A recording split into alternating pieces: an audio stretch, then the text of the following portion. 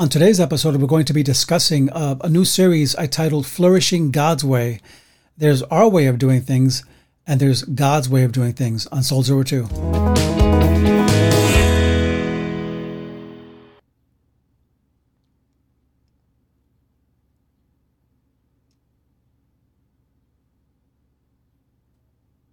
And welcome to Soul Zero 2. This is the podcast that is putting the oxygen back into the Christian life, one soul at a time. And I'm so glad to be with you today. And we are embarking on a series that I did this in the spring at our church, and I felt like it would be a great podcast to do in smaller segments, of course. And because I did so much work on it, and I really prayed through it and really thought about it. But it's basically flourishing God's way. What does it mean when we say that we're flourishing God's way? And in specific, we're going to be talking about what Jesus' Beatitudes are not today, and then what they are. And as we look at this series, there are so many maybe questions you may have as to what it really means, because unfortunately the attitude of people in the world as to what Christians are always tends to be negative. And Christians are hypocrites, they're unintelligent, they're foolish, they're prejudiced, they're bigots, they're all these things. And yet when you look at what Jesus requires his disciples to be, it is none of that. And I guarantee you that there are many, many Christians in the world who don't act the way that they're accused of acting. So let me just say this today, that when you flourish God's way, it's so different than when you try to do it your way. Because have you ever noticed your way and my way, in our own strength and our own wisdom and cunning and energy, do not work? But God's way works because he made it to work. And a recent Gallup poll showed that 1/3 of adult Americans are familiar enough with the Sermon on the Mount, which is where the Beatitudes are contained in. And they know it enough to identify Jesus as its source, but many Americans think that Billy Graham wrote it. I mean, that's a stat. We don't make this stuff up. And so it shows how many people maybe don't know about what a Beatitude is. But the Beatitudes are part of the Sermon on the Mount, was Jesus ascended up to a mountain and just started teaching. And it's called the Sermon on the Mount. And he gave all these incredible things about human nature and about how it's the opposite. His principles are the opposite of the way every culture usually are. And they emphasize 8 marks. The Beatitudes emphasize 8 marks of Christian character in their dealings with God's people, and the divine blessing that rests on those who live out these principles or these character traits. And I want to be careful not to call them principles, because it's not just something where you buy a book of 5 rules and live it and then you're right. You're okay with God. That's not what I'm saying today. And that's why we're gonna talk about what they're not today. But the Beatitudes are like an acid test that tell us whether someone is really following Christ or only profess to do so. And we find that there is great blessing attached to doing things God's way versus doing them my way. When I do them my way, I usually have to, live the consequences of what I did. When I do it God's way, I flourish. And we're going to talk about what flourishing means in a second. But let me just put it this way. Flourishing is this today. Flourishing is, there are 2 words that describe what it means to flourish from doing things God's way. One is makairos, which means happiness. And makairos means beatus. And you've seen some that used in some of the religious language of the past few centuries, which means happy, it means blissful, it means fortunate, right? This is flourishing. But another word is also used, which is, and by the way, makairos is used 13 times in the Greek in Matthew. But the other word is wholeness, or teleos. And wholeness, and just a pun, holiness and wholeness are really the same thing in my mind, in the sense of that if you're really holy, you're whole in your heart. In other words, salvation is holistic in the sense that body, soul, and spirit and mindset. Holiness is not just rules, but it's a wholeness that comes to the heart. And this wholeness, though, comes from being in God, from being in Christ. And there's a strong, and let me just say this, let me put myself up here so we won't lose me. there's a strong connection between holiness and wholeness in the scriptures, and that's why you will be holy when you're whole. And so many people trying to be Christian think, well, it's got to, I have all these rules and I just got to behave. It has nothing to do with it. Either you're whole or you're not. When you're whole, you'll live right. You'll be healthy spiritually when you're whole. And this kind of flourishing will keep our lives from becoming superficial versus just being religious. And this is why when we talk about flourishing, when we talk about blessed are those, it means you're whole. It means you're prospering. You're blessed by God. And we also find that, this question today, what are the Beatitudes? What are they? What is the Beatitude? First, and I'll be doing this throughout this series, but first I want to talk to you about what Beatitudes are not. Because sometimes when you know something in the negative, what it is negatively, it helps you to understand what it is positively. So what are the Beatitudes? Well, first, let's ask this question. After we ask what are the Beatitudes, we're going to ask what they are not. And what they are not is a lot of things, but one of them is the idea that good morals, right? In the world, we have good morals. You simply apply it to your life and you'll be a happy person. I know plenty of good people, nice people who don't know God. They don't serve God, and I love them, and they're great people. They're even nicer than some Christians I know.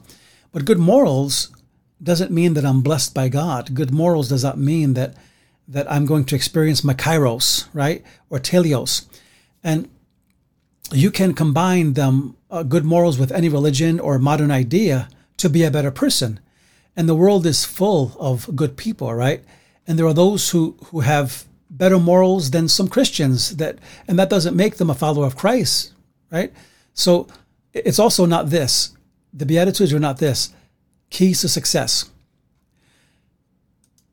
When I was doing this series, I purchased about 10 books. I might have had 2 of them already, but I purchased 10 of them just to really see what people have said through the centuries and recently about the Beatitudes. And a very famous book is by Emmett Fox, and on the Sermon on the Mount. And when I saw it, I said, it sounds exciting and motivational and encouraging and all this. And that's exactly what it is, or what it was. But he saw the Sermon on the Mount as nothing but principles of success. And the Bible is really a textbook of metaphysics. This is how he framed it. In other words, it's just a fancy word for it's beyond science, and it's exciting. And, if you can tap into that metaphysical part of the Bible, then you'll be a good person. And the Sermon on the Mount, where the Beatitudes are found, has often been sliced and diced and stripped down from its original meaning and purpose. It has then been refitted to accommodate things like personal vision statements, keys to personal success, and good ethics to live by, political ideals, and superficial Christianity. But when you really read them with an open heart and prayerfully to God, they are none of these things. And they have everything to do with God transforming your heart to becoming like Him. So here's the next thing they are not.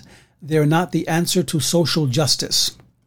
And I say that because we have so many protests going on today. And hey, I'm all for a good protest if it's a worthy cause. We should voice our opinions, and that is one of the blessings of having a democracy.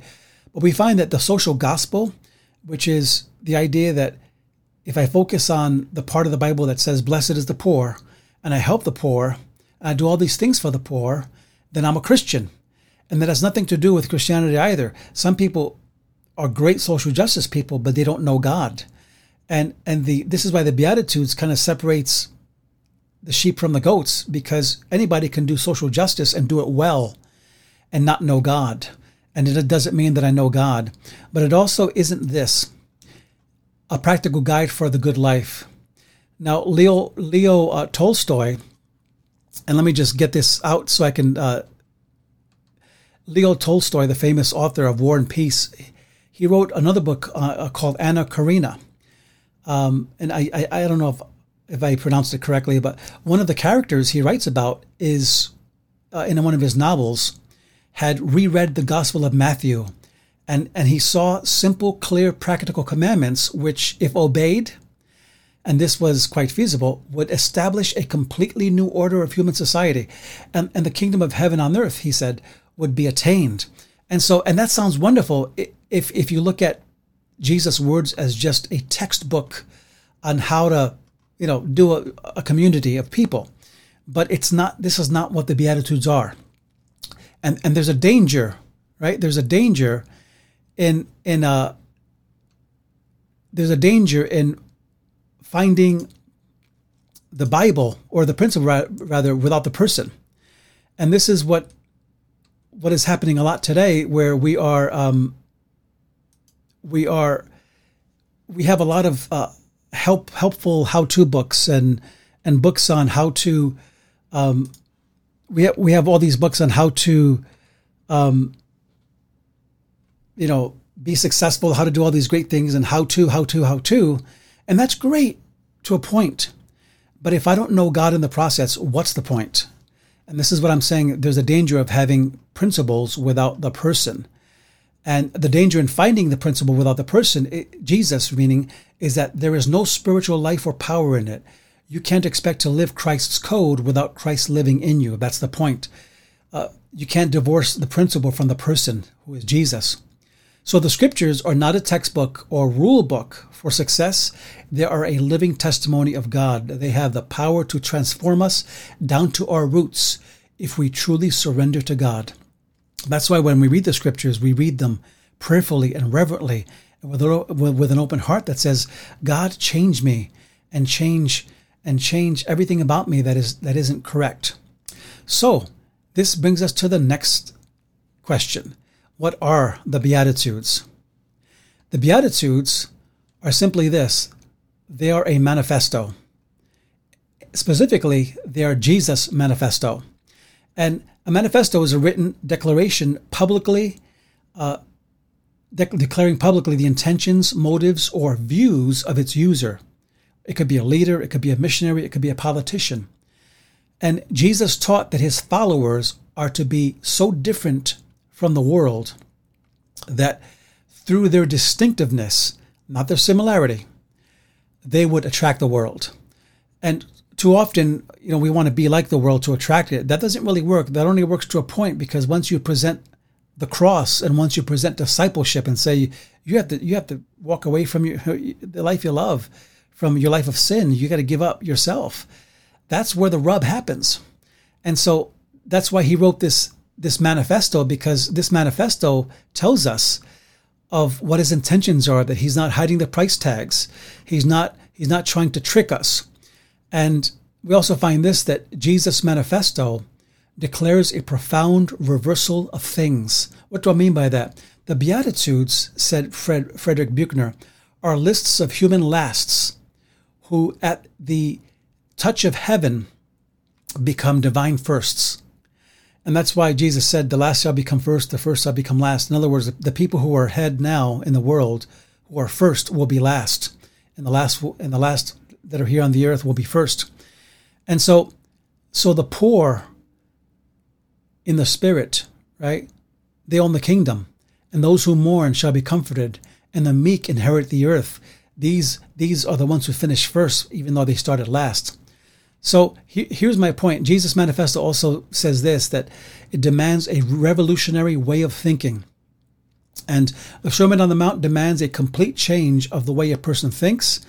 And hence we have the word repentance, which is not just getting on your knees and saying, forgive me for my sins, Lord, but it's the word metanoia, which is a complete change of mind and opinion about my sins.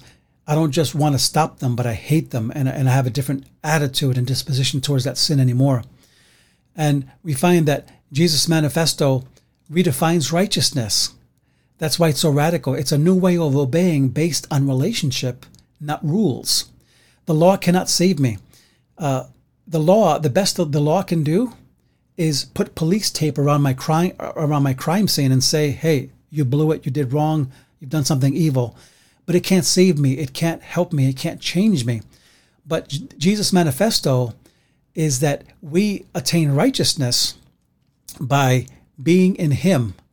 We attain righteousness by being in him, and that's how we change, that he lives his life through us.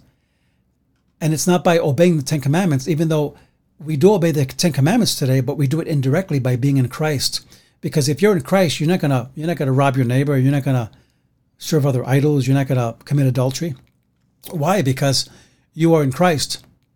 And so righteousness comes from another place now. It doesn't come from my actions of just trying to behave, but it comes from being in Christ. And we find that Jesus and Moses are kind of parallels in the scriptures. Jesus ascends a mountain to deliver God's new covenant, right? Just the way Moses ascended the mountain, Mount Sinai, to receive the law of Moses, the law of God. And that's why Deuteronomy 18:15 puts it this way: the Lord your God will raise up for you a prophet like me from among your own people. You shall heed such a prophet. And Moses was prophesying about Jesus, about Christ coming. And so I want to challenge you today with this thought. When you follow God, when you seek to obey God, what happens in your life? What do you just do it mechanically? Do you do it because of let's say Catholic guilt or Protestant guilt, or because you hear your mother's voice in your head? Or do you do it right because Christ is in you, transforming you, that you're beginning to embody these Beatitudes? And we're going to get into them in the next couple of weeks. But so check out our website, soul02.com. Check out our we're on Facebook, we're on YouTube, and please leave us a like and subscribe if you haven't subscribed. And really enjoy doing these, and I hope you're getting something out of it. And leave a comment, discuss it.